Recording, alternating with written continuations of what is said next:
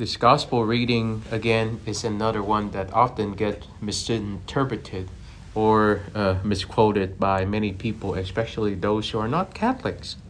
We all have fathers and mothers that we honor and love. And even St. Paul in his writing said, I have bore you and have given you life through the gospel. We're called to seek our Heavenly Father and to obey the one Master who have called us, right? And therefore, the life of discipleship is through the power and working of the Holy Spirit, shedding ourselves, shedding our pride, shedding our humanity, shedding the things that are not of God, so we become more pure, more divinized, more transformed, more reformed, and more humble of heart to seek God at all times. That's why the Lord Jesus said clearly today, the greatest among you must be your servant. Because whoever exalts himself will be humbled, but whoever humbles himself will be exalted. If we do all things in order to be praised, in order to be recognized, in order to be loved, then we do them just for ourselves. But if we do small things out of love, then we seek God therein.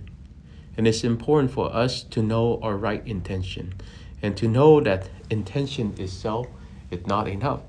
Intention has to go hand in hand with the right way of life, so that we change our life, learn to do good, and make divine justice our aim, just like what the first reading teaches us. Therefore, my brothers and sisters, I'll end the homily today by quoting to you the collect or the opening prayer. The church taught us how to pray. Guard your church, we pray, O Lord, in your unceasing mercy, that since without you mortal humanity is sure to fall, may we be kept by your constant help from all harms and directed to all that brings salvation. We recognize that with good intention, with our humanity, we will surely fall, but only with the grace of God, with his love, that we're transformed deeper within. So we humbly ask him then that with his constant help, with his constant grace, with his constant love, keep us from all harm.